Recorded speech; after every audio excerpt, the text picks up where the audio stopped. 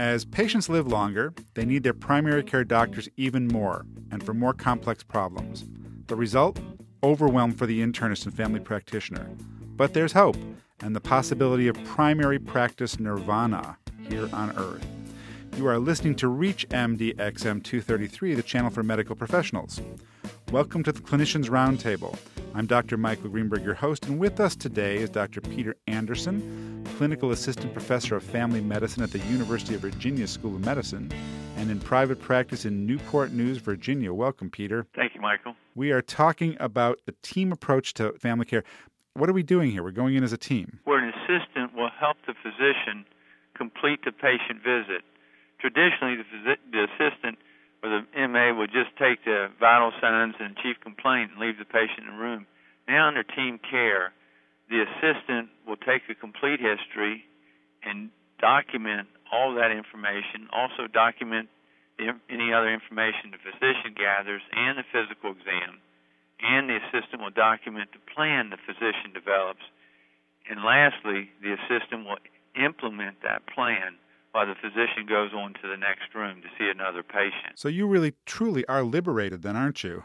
It's phenomenal. I did this change because I had to see more patients. I had to improve our bottom line. I did not know how much more it would make me enjoy medicine because now I was truthfully totally free from wasting time getting information that was not beneficial to the patient nor to me. So I wasn't getting frustrated. I was spending my time doing only what I was trained to do, that only I could do, that someone else could not do. So the sense of pleasure went up exponentially. I think I'd somewhat gotten burned out in the end of 2000, 2001 because we were working so hard and we're only falling further behind, both financially and in workload and in patient satisfaction. Wait, I'm hearing some key words here. And at ReachMD XM, we're really dedicated to helping physicians have better lives and happier practice. I'm hearing pleasure. I'm hearing joy again back in medicine. State that again. I mean, it sounds like you're really happy to be practicing again. Well, I mean, that sort of surprised me, too. I wasn't expecting this. When I went into team care, it was a financial decision. But I would come home earlier. I would see more patients. I wasn't as tired at all, even though I'd seen more patients, and I actually didn't dread the day. Before, when I'd go in and see a full schedule of 25 to 28 patients, I would get a sense of pressure and how you can stay on time and how you're going to be able to do it. And now that pressure was gone. I did not dread the day, and when I came home, I had a real sense of satisfaction that I hadn't wasted my time. One physician who's just started this, I called him last week to get his comment. He's only been doing this for a month, and he said it's so much more organized and efficient that he said I'd never go back to the old way. He said I really do enjoy this. Now the nurses, it's a little bit hard on them, but they're not under the time pressure a physician is, and they love working with patients. So their sense of satisfaction, my staff, has enjoyed this much more than I ever expected because now they're not spending their time on the telephone. They're actually interacting with patients. Well, right. I think nurses get burnt out because they're not allowed to do anything with patients. They're just supposed to be in the hospital charting for all the attorneys and bureaucrats.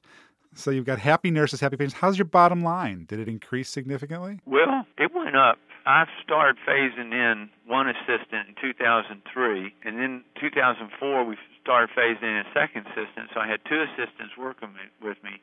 In 2005 was the first full year of having two assistants, and our bottom line in 2005 and 2006 went up $300,000 of collected revenue over what I did by myself under traditional care. I think in 2002 our collected revenue was around $370,000, and then in 2006 our collected revenue was about $650,000. If you've just joined us, You're listening to the Clinicians Roundtable on ReachMD XM233, the channel for medical professionals. I'm Dr. Michael Greenberg, and I'm speaking with Dr. Peter Anderson, a family practitioner who is happy again and takes the team approach to patient care. How does the billing work, Peter? Do you get to just bill for the regular office visit, or are there extra fees because there's a nurse involved that insurance pays, or is it just you're billing the same way everybody else is? I'm billing exactly the same way everyone else is. But you're just seeing more patients. We're seeing more patients. We've gone up from an average of maybe 24 to 28 a day to there are two assistants now. We average 36 to 40 patients a day. During the cough and cold season, we can see 44, 45 patients a day. That's pretty normal. But the big change that I really wasn't aware of is how our 213s are now all 214s. And these are legitimate 214s with the data and the problems the patient data collected and the kind of problems the patients have. At least 50 to 60% of our patients are now 214s. Well, I didn't have that much time to collect and document that kind of information. So you're able to legally upcode. You got happy nurses that are satisfied. You're able to pay them more. You're happy. Your bottom line is happy. Are the patients happy? The patients, I believe, are very thrilled. And I'll give you an example. One thing I've always wanted to do, because every year you'll have 2 or 3 people who have sudden death, and you had no idea that was going to happen. And the first thing you go to do is to check the chart to see if there's any indication of that. Now, every patient who walks in our office over 50 gets asked about 5 questions about chest pain, neck pain, shoulder pain, and shortness of breath by the nurse. It's routine for every patient over 50. We had a patient who came in about a month ago to have a lesion on the scalp evaluated, and the nurse asked him, he was 62, if he's had any of these chest symptoms. He said, I just went up, last 2 weeks I went up the stairs and I got this real dull ache in my chest. I'd forgotten about it. He ended up getting bypassed 5 days later, and he would have never brought that symptom up to us unless we asked him specifically. So the patients know that the quantity of information that we're getting now is much more than I did by myself. Is this because you've documented for the nurses what questions they need to ask? Right. Routine questions plus specific questions. There's a set of routine questions every patient gets asked about physical exam and chest symptoms, and then they'll get into specific questions depending upon the patient's complaint. But the patients never knew how much data the physician has to come to grips with. Now they see it. I have medical students, when they come to the office, it's a new system, so they're just not sure. Was this good or bad? And a couple months ago, a medical student was having a hard time really determining if he liked it or not. And we had a brand new patient, and she was fairly complicated, a 70-year-old with multiple problems and multiple medications. And after the nurse presented the history to me, she looked at me and said, wow, I have never heard it this good and this organized. And the medical student was just sold. After he heard that patient comment, it was totally unsolicited. And that happens over and over again. The other thing that the patients love is the availability, because we go into every day now with 14 to 15 acute slots open for the same day of care. So I don't use another provider. I don't have to use an urgent care center or emergency room. We see 100% of the patients that call us today. We see them today if they want to come in. And the patients love that. They know they'll not get sent to the emergency room. And I like it because I'm involved. I'm not turning over my patient to another provider in any way. I see every patient that I'm responsible for. It's really delightful to me to hear a family practitioner who is just so happy again about practicing and not grumbling. Well, I love it. That's what, I tell you the truth, Michael, that's what sold me. I wasn't trying to convince myself I liked it. I knew I liked it. I knew I was giving better care than I ever had my whole life, and I knew I could pay the bills now and I could keep quality staff. I knew my staff was enjoying it because they were involved with the patients, and the patients were happy. So that's why I was just convinced this kind of system is time has come. Okay, is this just for general practice? We've had internists and pediatricians buy the book. I haven't gone to them. I don't think it's much different than what an internist does. But as soon as we get the revenue, I'll ask some pediatricians and internists to write a book specifically for internal medicine and pediatrics. But I think for primary care, it's just collecting the history is probably the most time-consuming and oftentimes the most frustrating part of the visit. One thing I wasn't expecting, I meet with our nurses once a week for about an hour, and we just review problems. We talk about situations, and they'd come in and they'd look at the schedule and say, oh, my gosh, look who's on today, or say, we got to divide these patients up.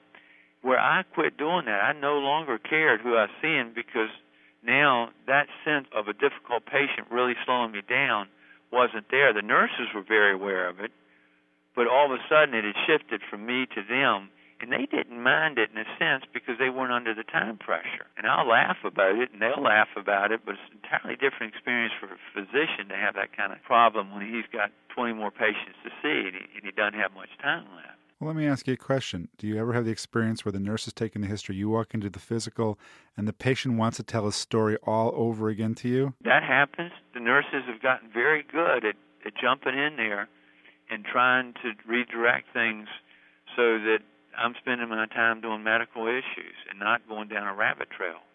They've gotten very good at that over these 3 years, and the patients do not mind it. So the key to this is training, it seems. Do you think this would work for certain specialty cares? I think so, because history is probably the most important part of just about everything we do. So it's got to be taken, it's got to be complete, and it's got to be well documented. And all those things are time-consuming. Our office is paperless. We've been on the EMR and away from paper charts now for about 5 years. I made it my goal to never have to sit down at the monitor and input data. I have to sign the charts at the end of the day and review them, which is very quick. But I want somebody else to input the data, so I don't have to. But every physician is trained to make medical decisions. He's not.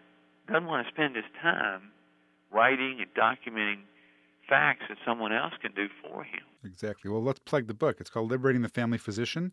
People get it off of your website, correct? Correct. And the website is? www.familyteamcare.org. It's www.familyteamcare.org. I love the fact that there's a money-back guarantee if material returned in excellent condition. It's the only time I've ever seen that. It has to be returned in unopened condition.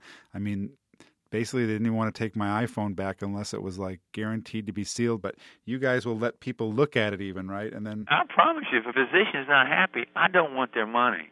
And it's sort of, we expect it to increase their income anywhere from $50,000 to $100,000 per year. And increase patient quality. That's correct. Well, this is like heaven on earth, and I hope that this message gets to a lot of our family care and internist listeners because it just sounds great. And even if you just looked at it and implemented part of it, it would be great. If you just get assistant to help you part-time, you take a huge load off your shoulders. Yep, we're here to help create happier doctors and happier patients on this station. So, Peter, thanks for being my guest today and showing us how a team care approach can lead toward much happier patients and much happier physicians, and actually physicians making a living wage, a decent wage. So, I'm Dr. Michael Greenberg, and you've been listening to the Clinicians Roundtable on ReachMD XM233, the channel for medical professionals.